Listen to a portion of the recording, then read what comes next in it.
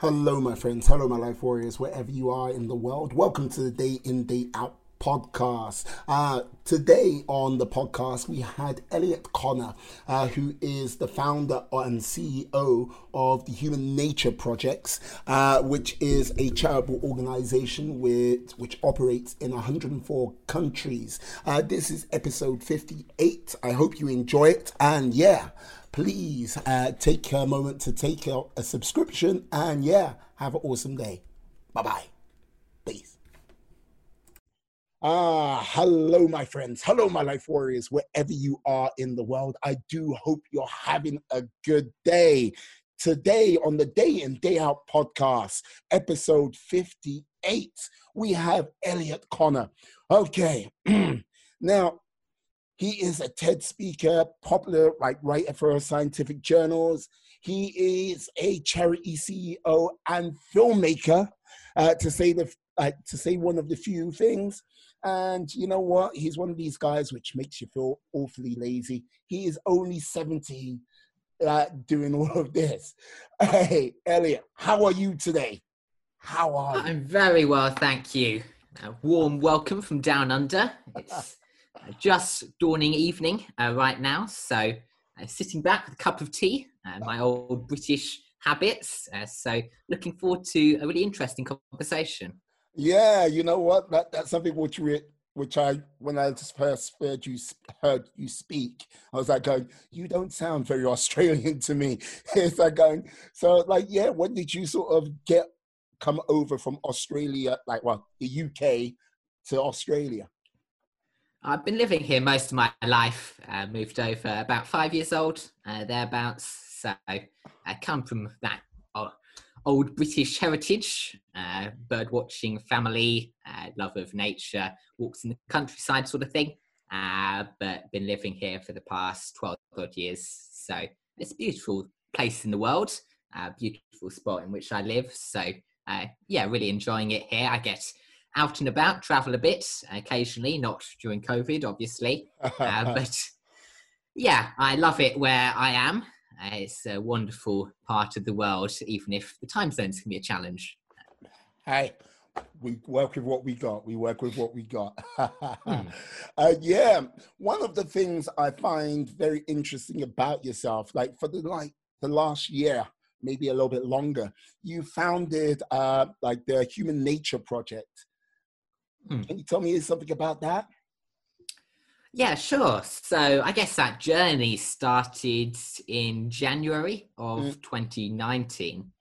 So on one of my little voyages, I actually spent about a month volunteering with a raptor and hedgehog rehabilitation centre in southern France. Right. So caring for these sick and injured birds and hedgehogs. I really enjoyed it. It was a very enlivening experience, even if a bit chilly. Being in remote France in midwinter is perhaps not your usual summer holiday, not your usual summer break. But I really enjoyed it. I am an animal carer here in Sydney, ongoing, so I get to do a bit of that every now and then. Got a small menagerie of animals coming through the house. Okay. But yeah, that's where I was when the idea formed. And actually at the time, I was analysing the operations of about 200 major environmental NGOs. So just doing some background research, networking in the space. I'd always been interested, done what work I could, volunteering locally in Sydney and abroad. So that was just my way of consolidating some of what I'd picked up, some of what I've learned. What occurred to me in the course of that period, in the course of those studies, was just how challenging it was for all of these organisations to connect with the public at large, to engage volunteers, to get their messages out there beyond this typical echo chamber they were trapped in. So I guess Human Nature Projects was my way of countering that, being able to provide an entry point for the likes of myself across the world. We're now in 104 countries to be able to engage meaningfully in conservation actions. So that's how it all started. And the charity was actually founded in June. So it took a little time to get that moving. But since, it's been an amazing journey. It's really transformed my life. Okay, yeah, because look, don't get me wrong, like, yeah, it started in June. Oh well, oh that's really bad. Like, yeah, a year later, you're in 104 countries. Well, Hmm. like, okay, now I'm sorry, but that is quite phenomenal growth. Like, out of those 104 countries, like, um, is it a case of you got how are you working in those 104 countries? Is it individually? Is it how are you doing that? Yeah, sure. So the model we use is what I call mass individualism. So the idea is with all of our volunteers, we're looking at their skill set, their interests, Hmm. really trying to work with them as closely as possible to make sure they're engaged in activities they're really interested. I mean, at last count, I think we've got 1,400 odd volunteers ongoing, actively engaged How many? in these projects. But yeah, they work with us. They've got that open feedback loop, those contact paths. They've got an idea, but they'll be part of a national team. So they'll be part of a collective of volunteers in their country, sometimes in a region or an area within that country, but also connected with their skills or interests through these international working groups. So they have that chance to connect up with volunteers across goodness knows how many countries to engage in actions across those global scales as well. So we find it works really well. It takes certainly some of the workload off myself, Hmm. having a very flat leadership structure, having all of those volunteers stepping forward into these leadership roles, really giving them that opportunity to make what they will of it and creating that grassroots impact globally, but in a very organic manner. Right. Did you say you had 1,400 volunteers altogether? Okay. Yeah. Wow. So Yeah. you say you got like you say you got a flat leadership structure, so there must be uh to control 1,400 people. Look, I have tried to organize birthday parties, nights out, and that's with like groups of 5 to 10 people. And let's just say, I think I could invade a country easier than do that. So, like, how many people are helping you coordinate this mass of people? Yeah. So, I mean, we've got this international executive committee. Mm, The people who oversee it all, I guess, and there's about a dozen in that. But for all of those national teams, they'll have their own semi-independent structure. They'll have their own committee or board or panel, however it's set up in the country, however the chapter operates. But they're sort of semi-independent, how they all work. yeah. So I coordinate with those 100 odd national directors as well every few weeks. Wow, wow. I see. Blimey. So, like, this is the thing. Like, there must have been thing. What was one of the biggest things you've learned on that side of things? Ooh, that's a very big question. I mean, I guess the biggest learning of it all to come out for me is just to believe in yourself in a sense. I Hmm. was a very, very shy person, still am in many ways. But yeah, leading human nature projects, taking that tremendous leap of faith to start up an operation, which I guess is now of this scale, certainly pushed me to my boundaries, certainly tested who I was, Yeah. how confident I was in this vision of mine, how I could put that in words, how I could inspire others to action in this manner.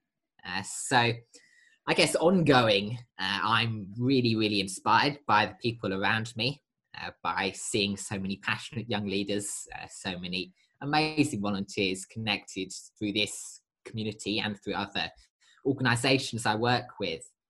But for me, the biggest learning to come out of it all and from managing this network was just the tremendous power we all have if we have the vision, have the potential, and have the willingness to dream. The willingness to dream. And like, this is the thing. Like, yeah, I've got to say, your dream so far. Um, it seems like you're dreaming quite big so far, or is this a whole thing of it's 104 now, and it's going to be something bigger later? Yeah, well, I'm last year of high school, so coping with various other pressures at the moment.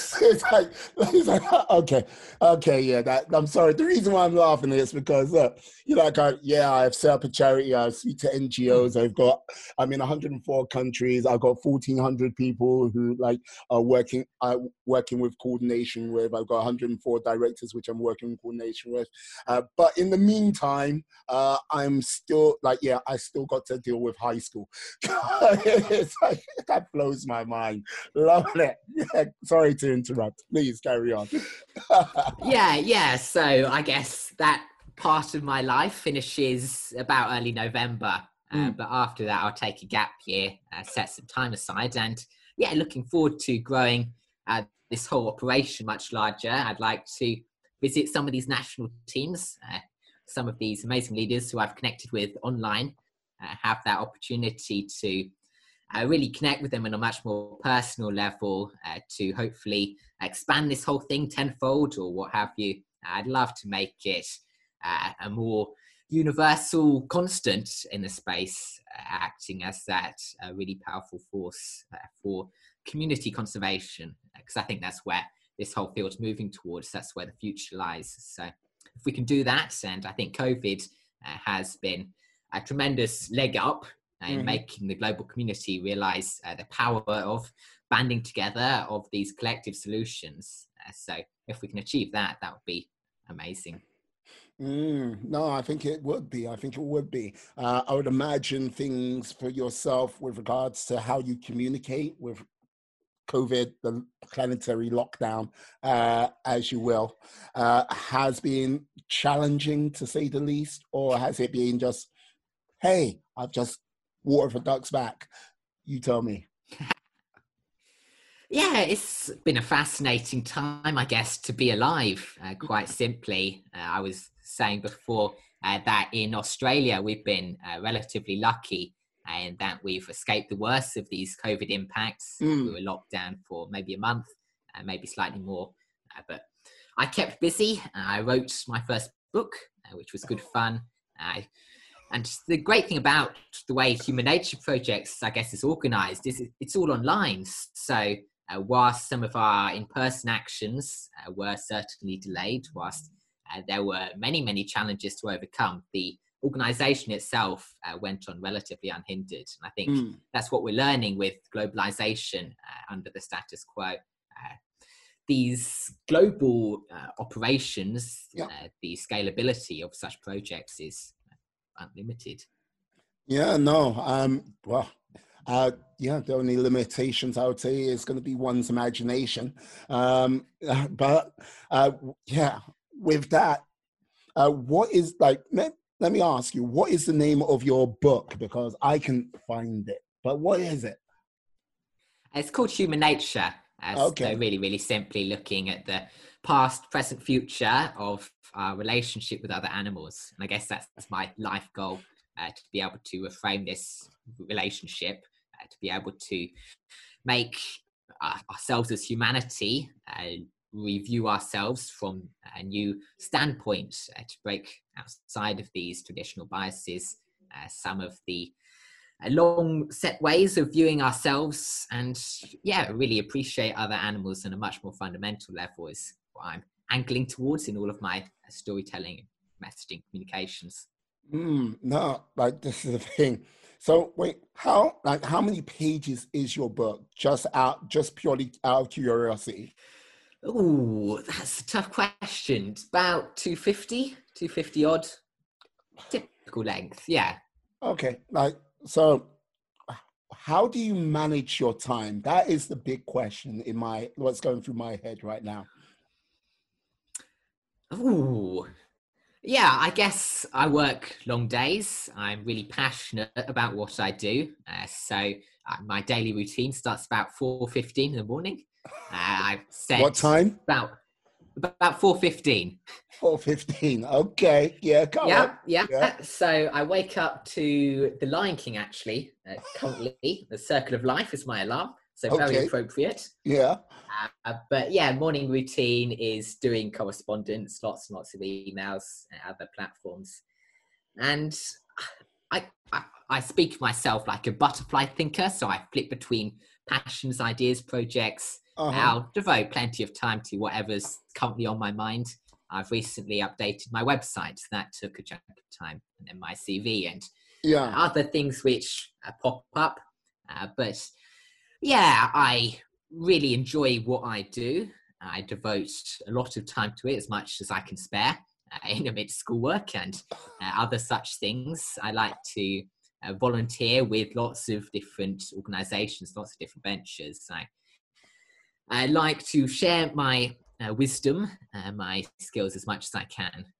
So, yeah, it's certainly a busy life, but it's one I really enjoy. So, hoping to keep it up and expand in future.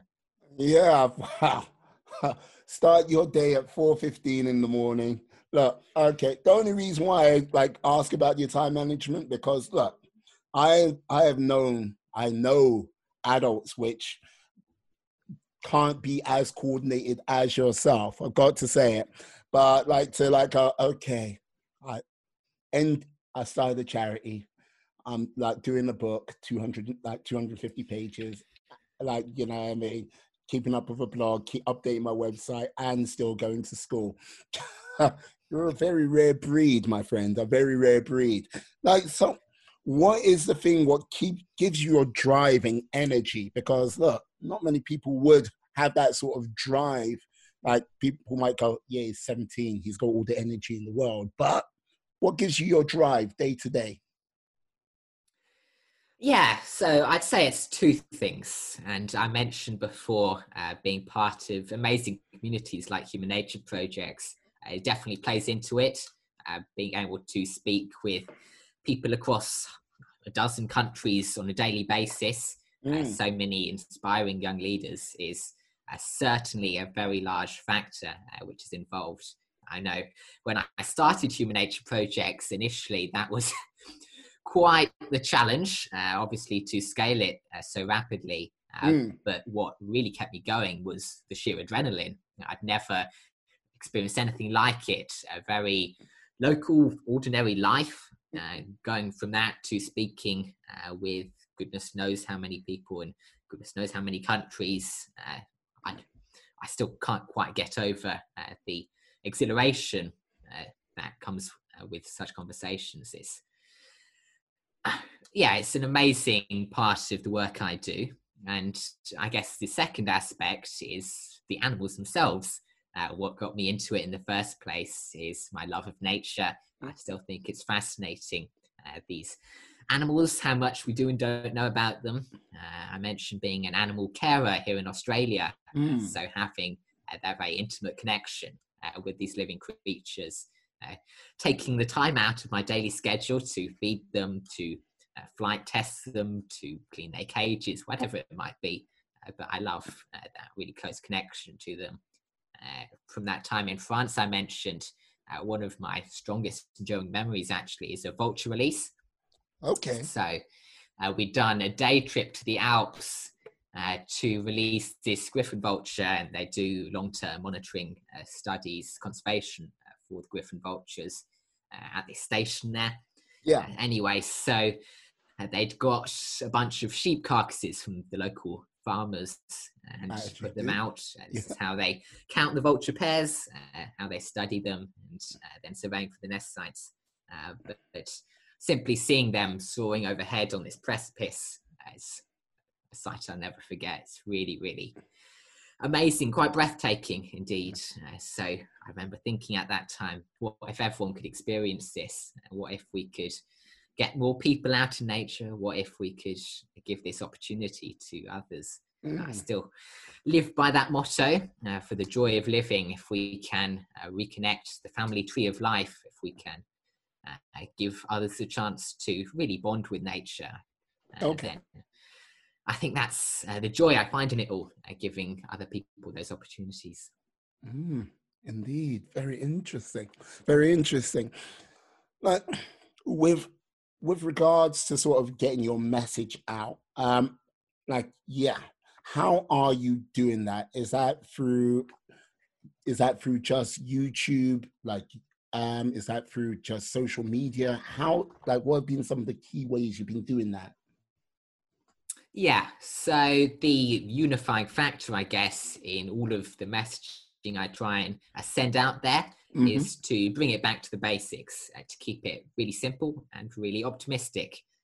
Because I believe a lot of the media, a lot of the press coverage we get in this field is very negative, very downcast. I recently did a survey of about 1,000 colleagues, 1,000 environmentalists in the space, just to get their perspectives on current events, on their knowledge of how matters are changing in the world. And what I found is overwhelmingly, they picked these really negative answers, which oftentimes weren't true.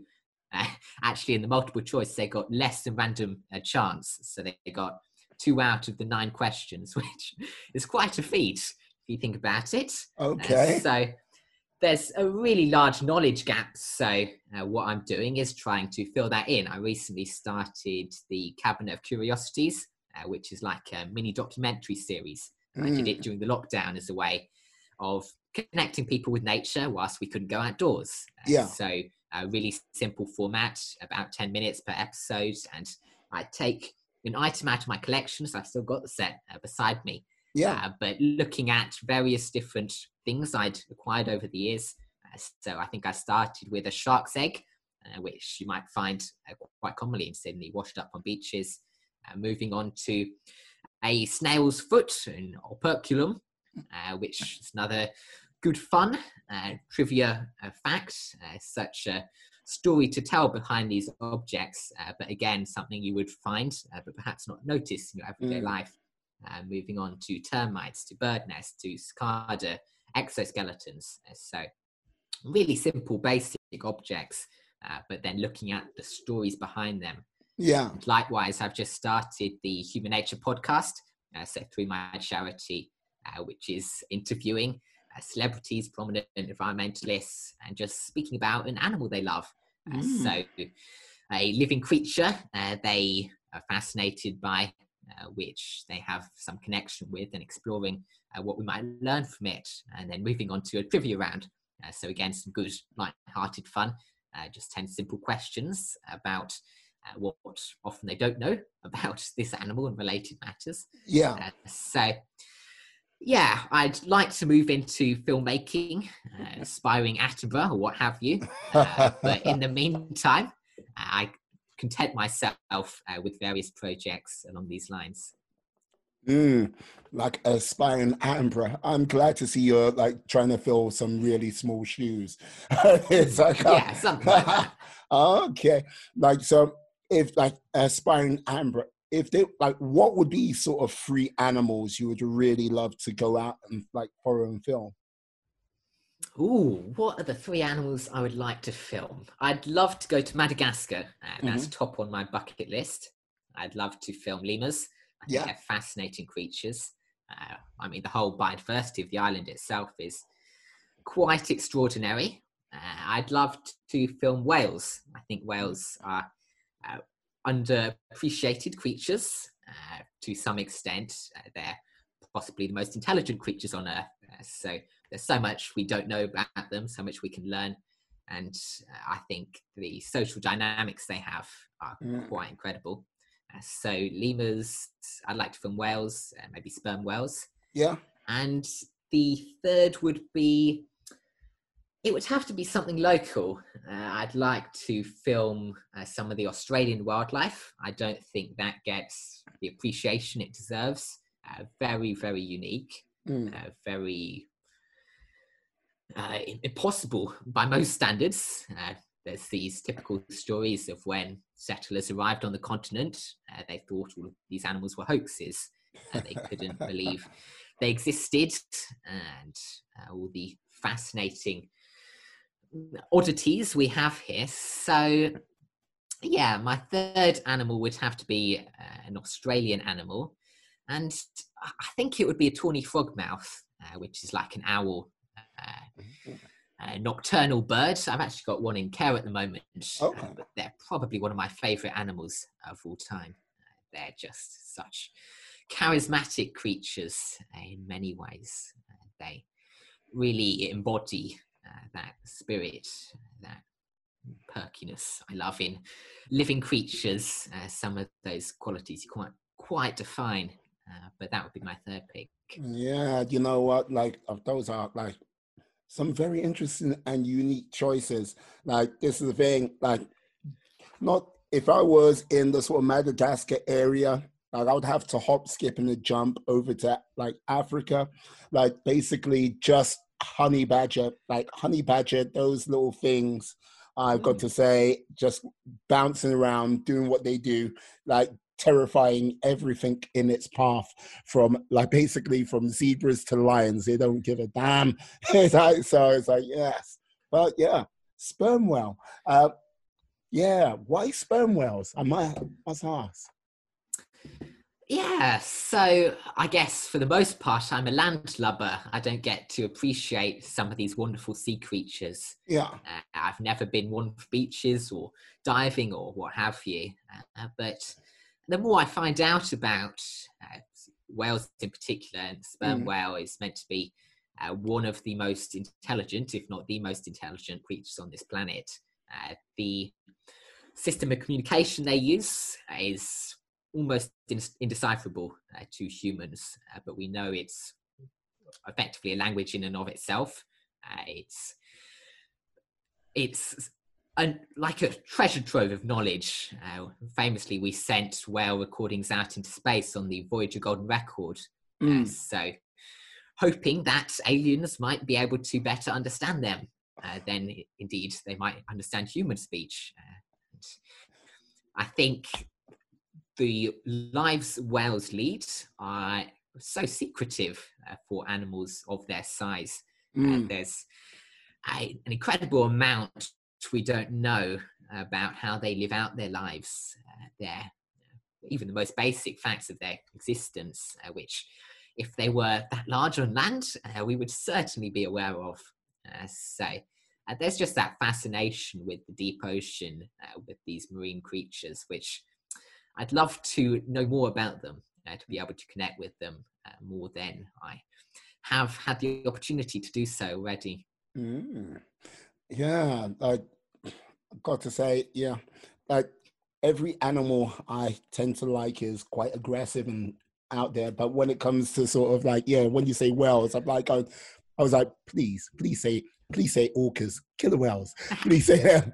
Because like, yeah, I love the fact that, yeah, whales are intelligent and stuff like this, but there's something about killer whales I like, which is how can I say, they're a little bit sadistic when it comes to certain things. Yeah, it's like, hey buddy, you're safe over there.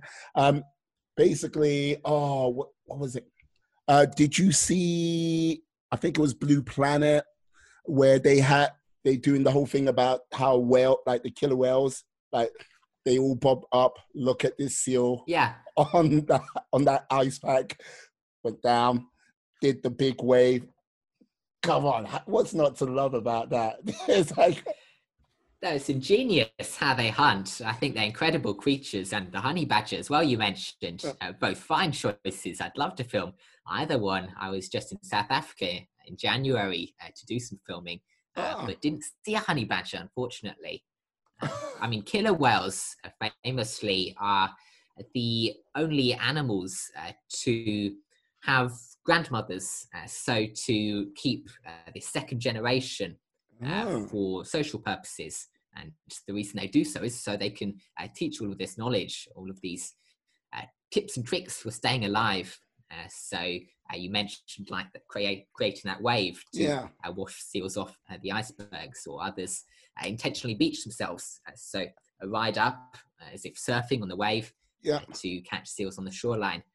So I think they're amazing creatures, very successful creatures, of course, found across the globe. But I wouldn't quite make it into my top three. Well, like, hey, like, look, I'm just sort of like going back and forth with you here with regards to that. As I say, there's part of me which is like, yeah, if it can hunt something down and I'm not the prey, I'm all good fans of it. It's just like, yeah, but if I was there, No, I would say if I can outrun the slowest person next to me, this might sound bad, but it's like, it's you and me. Ain't gonna be me. uh, like you mentioned the nocturnal owl in Australia. You say you're taking care of one right now. Like this is the thing, like with Australia, it seems like so long ago, but it's only been 6 months since the mega fire like took hold of Australia.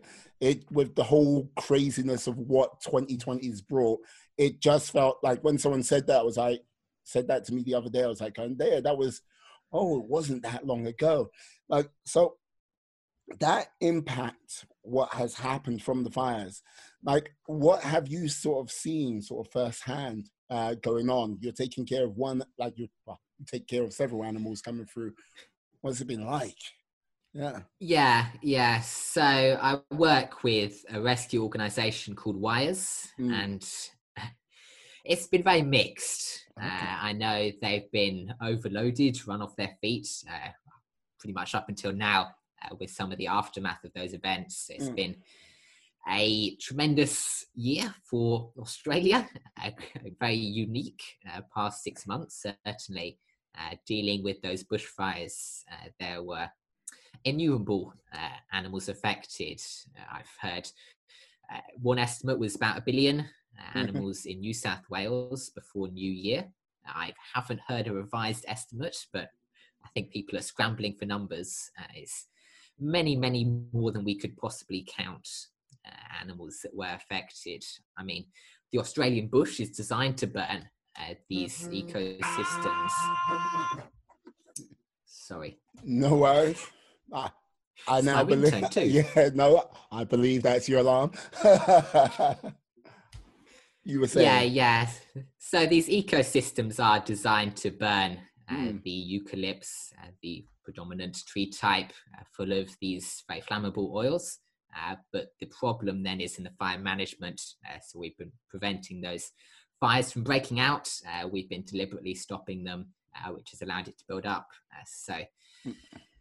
There's a lot we can learn from those experiences, being able to better manage the fire landscape.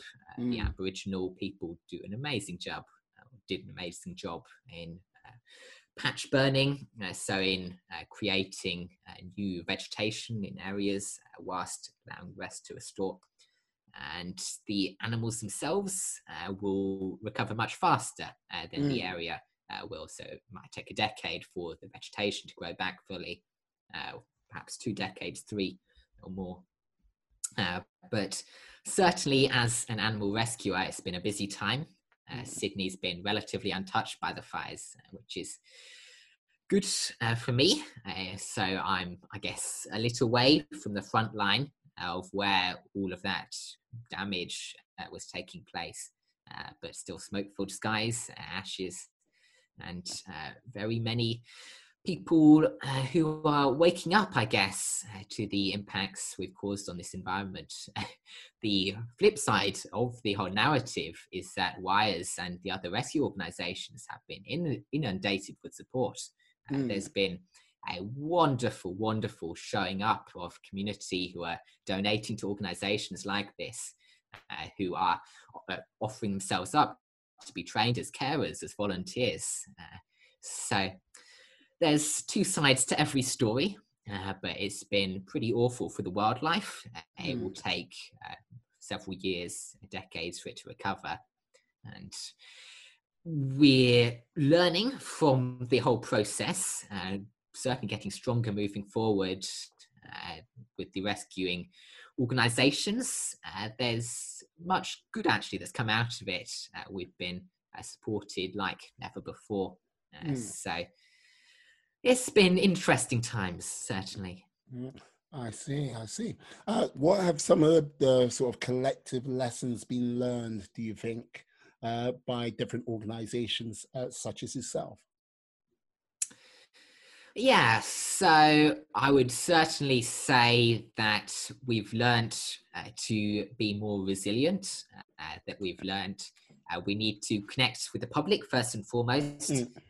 That events, happenings like this are both curses and opportunities. So all of the organisations I work across in this environmental space chipped into the bushfires, chipped into those recovery efforts, and whilst ongoing, but they were using that as an opportunity to engage the global community in solidarity. Actually, at the time, as I mentioned, I was in South Africa for much of the worst of the fires. I was on a filming endeavour, on a mission for about 6 weeks. So fortunately, or unfortunately, I was away from most of the action. But I know from connecting many times with people back home, and even talking with my international connections, just how much of a wake-up call it was to everyone out there, and that we can learn so much from it moving forward in terms of how people generally are very open to these messages, open to helping out the environment. They know things are wrong. They know there needs to be a solution. It's providing the link between the two, I think.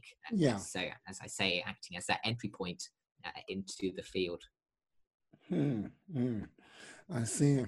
And basically, we did touch upon how you are getting the message out via film. You're also doing TED Talks and other sort of speaking engagements. How did you get involved in that side of things? Yeah, it's a funny story, isn't it? Because I'm certainly a born introvert. I've never actively sought those sort of engagements. I guess starting Human Nature projects, I had to step up to fill those roles, speaking on the charity and other projects, other ventures. So I've learned the skills very recently, perhaps only early this year. Very sudden shift of direction, of momentum for me, moving into those spaces. As you mentioned, I did the TED Talk on the 29th of February, actually. So strange date, but there you go. And increasingly moving into those spaces, doing online conferences, webinars. I really enjoy speaking about the subject, obviously, for the mini documentary series, acting as presenter, and then for my podcast, all of these new avenues opening up with that new skill set. So I think the time was right to be able to acquire those skills, but it's been a funny journey for me working up there and taking that on. Yeah, as an introvert, how did Ted find out about you in the first place? Because you know what I mean? When you say TED Talk, that is a high prestigious crowd of people. How did this introvert, as you say, get into that? Yeah, so the theme for the event was permanent beta, so about constantly changing, constantly adapting to these new circumstances. And some of the messaging I'd been doing around the time was learning from evolution. So actually the title of my talk was Evolution and How to Save the World. And I'd been using the analogy of natural selection, so all of nature's laws, as to how we can approach conservation from a new angle, how we can reimagine the field. So I guess there was just a match there. The organisers got in touch, offered me to speak at this amazing event. And of course I said yes. It was many weeks of preparation. It's obviously a huge opportunity, a huge venue to speak at. It was third talk for me, so quite the step up. Yes. Were the nerves telling at one point? Yeah, certainly. I think, well, it's actually mostly before you step up on stage. It's about those 30 seconds, 60 seconds before the talk starts, which are the worst. But I got through it, and it's amazingly organised, all of these TED events. It's a brilliant organisation, so plenty of support. I got to go in the day before, run through the scripts and such. Got a full-on sweet breakfast actually just before the talk. Not that I was particularly hungry, not that I had any appetite. But yeah, they're really supportive, a great community of people behind me. So it was an incredible chance to share this vision of mine, and certainly looking forward to building upon that, moving forward, finding new opportunities, sharing my thoughts. So that's the big idea, yeah. Like, from, let me just take it. If you could, and I'm going to eliminate one person right now, you can't have David Attenborough. You can't. If you could interview anyone in the regards the worlds of environment and like, yeah, filmmaking, what, like ever, apart from Attenborough, who would you interview? Well, I think the person alive who I take most inspiration from, apart from Attenborough, would be Jane Goodall. I think it's quite incredible what she's done with her life, going from very humble beginnings, then having this chance to research the chimpanzees in Gombe National Park, to learn about their way of life and look at it from a very new angle. She approached the research like no one did before her. And so we get these new insights, famously, man, the tool maker. This predominant belief was debunked. She showed them fishing for termites, now constructing spears and such. So various use cases of quite ingenious inventions of theirs, which broke this very fixed mindset we were in as a species. So quite similar, I guess, in some ways to what I'm trying to do, but looking at perhaps different belief sets, different stigmas. So like man is the most intelligent creature, or man has culture, or man is the only creature able to communicate with this very complex language, or man is the only creature that can work across these global scales. So all of these can be argued against very much, but it's a matter of persuading the global community, showing people in a very open, very engaging way, just how alike we are to other creatures. So I think Jane Goodall is someone I really look up to, from just her vision, her unique perspective, and the change she's created in this world.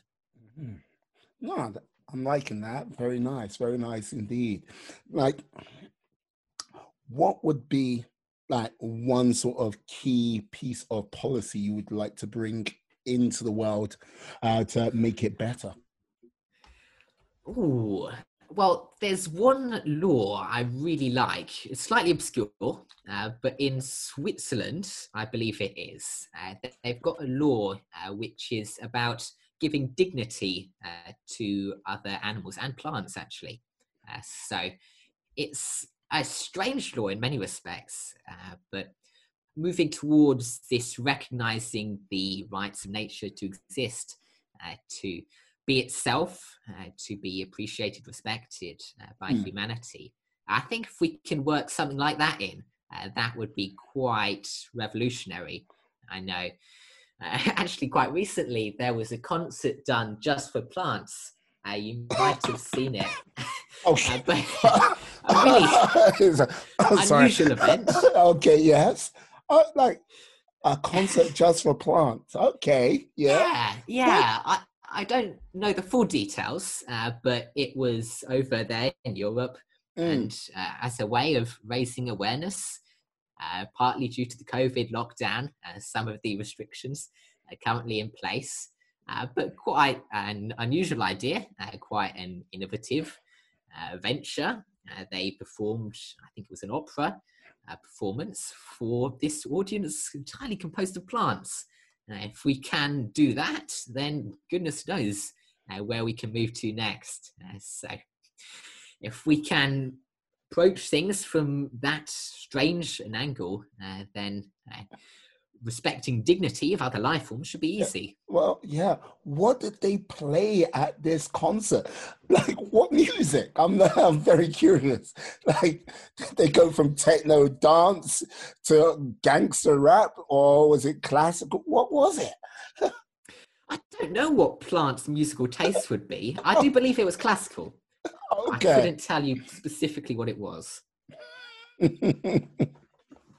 No, that does amuse me because look, I know there's been studies where they say music helps plants grow, but a concert, like I've never heard of that before, and yeah, what would they play? It's like, yeah, Rage Against the Machine, maybe. It's like, I think that'd be a little bit too for them. It's like, yeah, but yeah.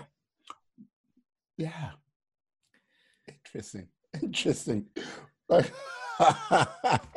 yeah, sorry, you've tickled me there. You've tickled me. Like, yes. Like, so this might sound strange, but yeah, what, like, if there was one film which would speak to you about nature and all that sort of things, like, what would that be? I have a suspicion what it might be, but yeah, what would that be? Oh, I think I want to hear this suspicion of yours No, well, first. no. Well, I like you say first, and then if I'm right, I'll confirm it. If I'm wrong, hey. Oh, it's a tricky question. Okay. To be sure. I know Attenborough has been a tremendous inspiration, but I'm not going to go with any of his documentaries. I think what he does is incredible. One I've watched recently is actually about Jane Goodall. So a recent documentary, Jane, about her life. That definitely touched me. Her storytelling, her ability to express the characters, the personalities of these chimps she was surrounded with.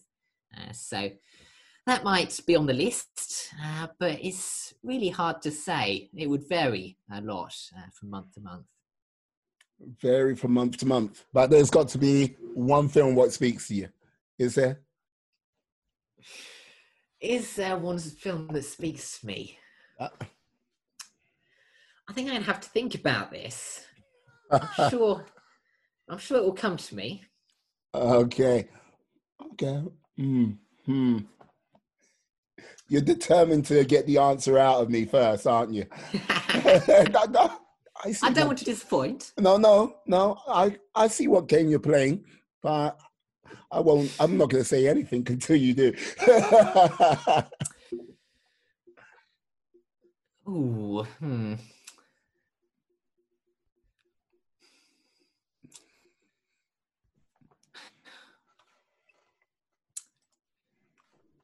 Honestly, I couldn't name a film right now. You couldn't name really a film? Speaks to me. Okay. There's nothing that comes to mind. No, nothing what comes to mind. Fair enough. We'll leave that circle of life for now. It's like you've also like taken it upon yourself to like do a little bit of study along the way, like outside of your sort of natural curriculum. Like I see, like looking at it, yeah, you've been involved in Harvard. Is that correct? Or am I? Yeah. I do quite a lot of online learning. So MOOCs, they're called, these massive online courses. I guess it's just my way of exploring things which interest me. Some of the more unusual ones I did one on molecular gastronomy. So about using science in cooking. Some of the bizarre applications of that pursuit. Yeah. I did one on basic weather forecasting. So things like spinning a sock around your head and such to determine the weather. That was very good fun. Wait. How is spinning the sock around your head going to help you with the weather? Come on, you can't just say that and just like, now moving on. How? I'm intrigued. There are ways of determining the humidity. So if you wet one side of an apparatus and then spin it around, seeing how much it cools, things like that can be helpful. But not necessarily a sock. It could be any implement which you roll around your head. Fair enough, yeah. Oh, my God. No problem. Interesting cat. No. Got to say it. Yeah, I've got to say, yes, you are a very interesting cat indeed, sir. Yeah, like, so what, like, gastronomy, like, basic weather forecasting. So you just were like, I'll do that for a whim. And there you were. Yeah, whatever takes my fancy, really. I spent a year training in historical sword fighting. So that was also very good fun. Actually, almost simultaneously, I set up a science lab in my basement. So collected lots of chemicals from the local hardware store and pool stores and such. Did lots of research on where I could acquire them. Made some glassware, woodwork and such. But that was quite a major project of mine. I do lots of collecting. So obviously, for this documentary series of mine, looking back at those old stashes, but everything from minerals to elements of the periodic table, to rocks, feathers, stamps, coins, fossils, insects, all sorts of things. I really enjoy that opportunity. So, yeah, I guess it's whatever tickles my fancy in the moment. I enjoy pursuing all manner of interests when I can find the time. My God, I've got to say this. Look, I'm gonna look. You're 17 now, which, like, you know what I mean? Look, I've met a few 17-year-olds in my time, and let's just say if they were like to say most of them were focused and driven, no, that has not been my sort of thing. I use myself as an example of that. 17 is like, no, it's like furthest thing from my mind. But you're sort of turning into a real Renaissance man, where, like, yeah, picking up things here, there, and everywhere. And look, collecting sword, like learning about sword fighting. It's like, okay, look, all you need to do is take up astronomy, and you'll be pretty much there. Dude. Like, look, you got the science on there. Like, yeah, like, look, just like all you need to do is write diaries in complex code, and you'll be Da Vinci, to say the least. Yeah, something like that. I've actually just got a book through the post I've started reading. Okay. It's the work of Francis Buckland. So actually around that time period, a very, very old book, 200 odd years. But it's fascinating what he writes. He was like a very early popularizer of science and natural history. So some incredible adventures, perhaps, which might not go down well with modern audiences. I think he gave his two pet monkeys strong spirits every day of the week and such. He turned one into a tablecloth after it passed away. So quite eccentric. He could tell an animal by its urine. And actually after Charles Darwin, many of the prominent people of the time he took to zoophagy and such pursuits. So tasting obscure animals for pleasure, various things from crocodiles to ostriches to turtles. But fascinating man. A really interesting read. I see. Like, this is the thing. Look, I think if nature wasn't such a vast scope, I mean, think you would be like studying some really unique, interesting people through the realms of history. If that doesn't work out for you, but I think that nature is going to keep you somewhat busy, Yes. to say the least. like, yeah, tell me about your podcast. Let this be one of the, like, as we're sort of wrapping things up. Yeah, like, you had a astronaut on, or someone who helps train Mm. astronauts on. Like, how on earth did that come about? Yeah, that was a really interesting conversation I had. Her name was Nancy Vermeulen, Belgian astronaut trainer. Ah, So she actually started the first non-governmental agency for training astronauts, for mm, training privates to go into space with this new industry. So yeah, I found her by LinkedIn, I think it was, yeah. probably connected on there, but talked to her about this podcast of mine, this new creation, and she was really keen. We spoke about the brown rat. So one of those animals you don't really appreciate in your everyday life, but which is all the more fascinating for it. Incredibly successful.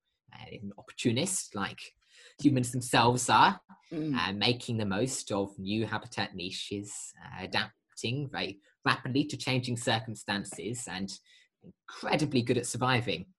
So, yeah, that was a really interesting conversation I had, and looking forward to many more to come. I just recorded with a tree kangaroo conservationist. So, another very unusual animal, perhaps, but all the more interesting for it. okay. Tree kangaroos are one of those creatures you mightn't know about, or the everyday person wouldn't come across. Certainly, they're incredible how they live their daily lives Mm, on these islands in this archipelago, Papua New Guinea region, northern Australia, sometimes. But yeah, really enjoying it. Just starting out on this podcast, Human Nature, being able to chat with people about animals they're passionate about is what I've always been doing in a sense, but being able to share that with others is a wonderful experience. perfect. Now, this is the thing. Like, when you say tree kangaroo, like, I've kangaroos, yes. Joeys, yes, which are the smaller ones, I believe. But tree Yep. kangaroo, I have never heard of that at all. No. Okay, so the simplified version is there's kangaroos, which are the big Yes. ones that hop. Uh-huh. There are the wallabies, which are the small ones that hop. Right. Okay. There are even smaller ones, which are called quokkas and padamelons. You No. don't see them much. And there's Okay. something between a wallaby and a kangaroo called a wombaroo. You could be And making this then there are up. tree kangaroos. Yeah. Tree kangaroos actually split off from the other kangaroos. So kangaroos evolved from possums, Mm, which are your typical rooftop pest here in Sydney. Uh, Quite standard stock animals. They came down from the trees and they adapted to life on the ground. But then, for whatever reason, the tree kangaroos went back up into the trees. So perhaps exploiting a new opportunity, chance to exploit new food sources or yeah. what have you. But yeah, for whatever reason, they've gone back up there and they're sort of half adapted to this new way of life. They just about manage climbing about the trees. They don't have the prehensile tail anymore. They make do with what they have, but they're incredibly versatile. In saying that, amazing creatures to learn about, and I knew very little before researching the show itself. So it was very good fun having that conversation. Excellent. Excellent. Before we go, what is a goal or target you would like to achieve within the next year? Oh, I would like to many things, but one goal would be I'd like to travel more. I'd like to COVID dependent. I'd like to gain more experience in filmmaking, possibly presenting, and build up some skills that way. But more importantly, grow human nature projects. I'd like to double our impact, double our reach, trying to grow this global community, because I think that's what it's all about. Perfect. Okay, can you tell the lovely people out there how they can reach you, how they can find you? How could they just get in contact with you in general? Yeah, so my website is elliottconnor.com. That's Elliot with 2 L's and 1 T. The Human Nature Project's website is humannatureprojects.org. Very simple. And that is the 2 major routes, I should think. The Human Nature podcast can be found at anchor.fm /Human Nature Cast. So definitely check that out as well. I release podcasts every Wednesday, every week. So that's my latest venture, but that's all on my website. So head over there and check it out. Excellent. I'd like to say thank you very much for coming on today, Elliot. I'd like to say thank you to everyone who is still watching right now. To all my friends, my life warriors, I say stay safe, stay well, be awesome, be fantastic, be excellent. Be all the positive bees you can be in this world and then some. Thank you very much and peace. Oh yeah, we are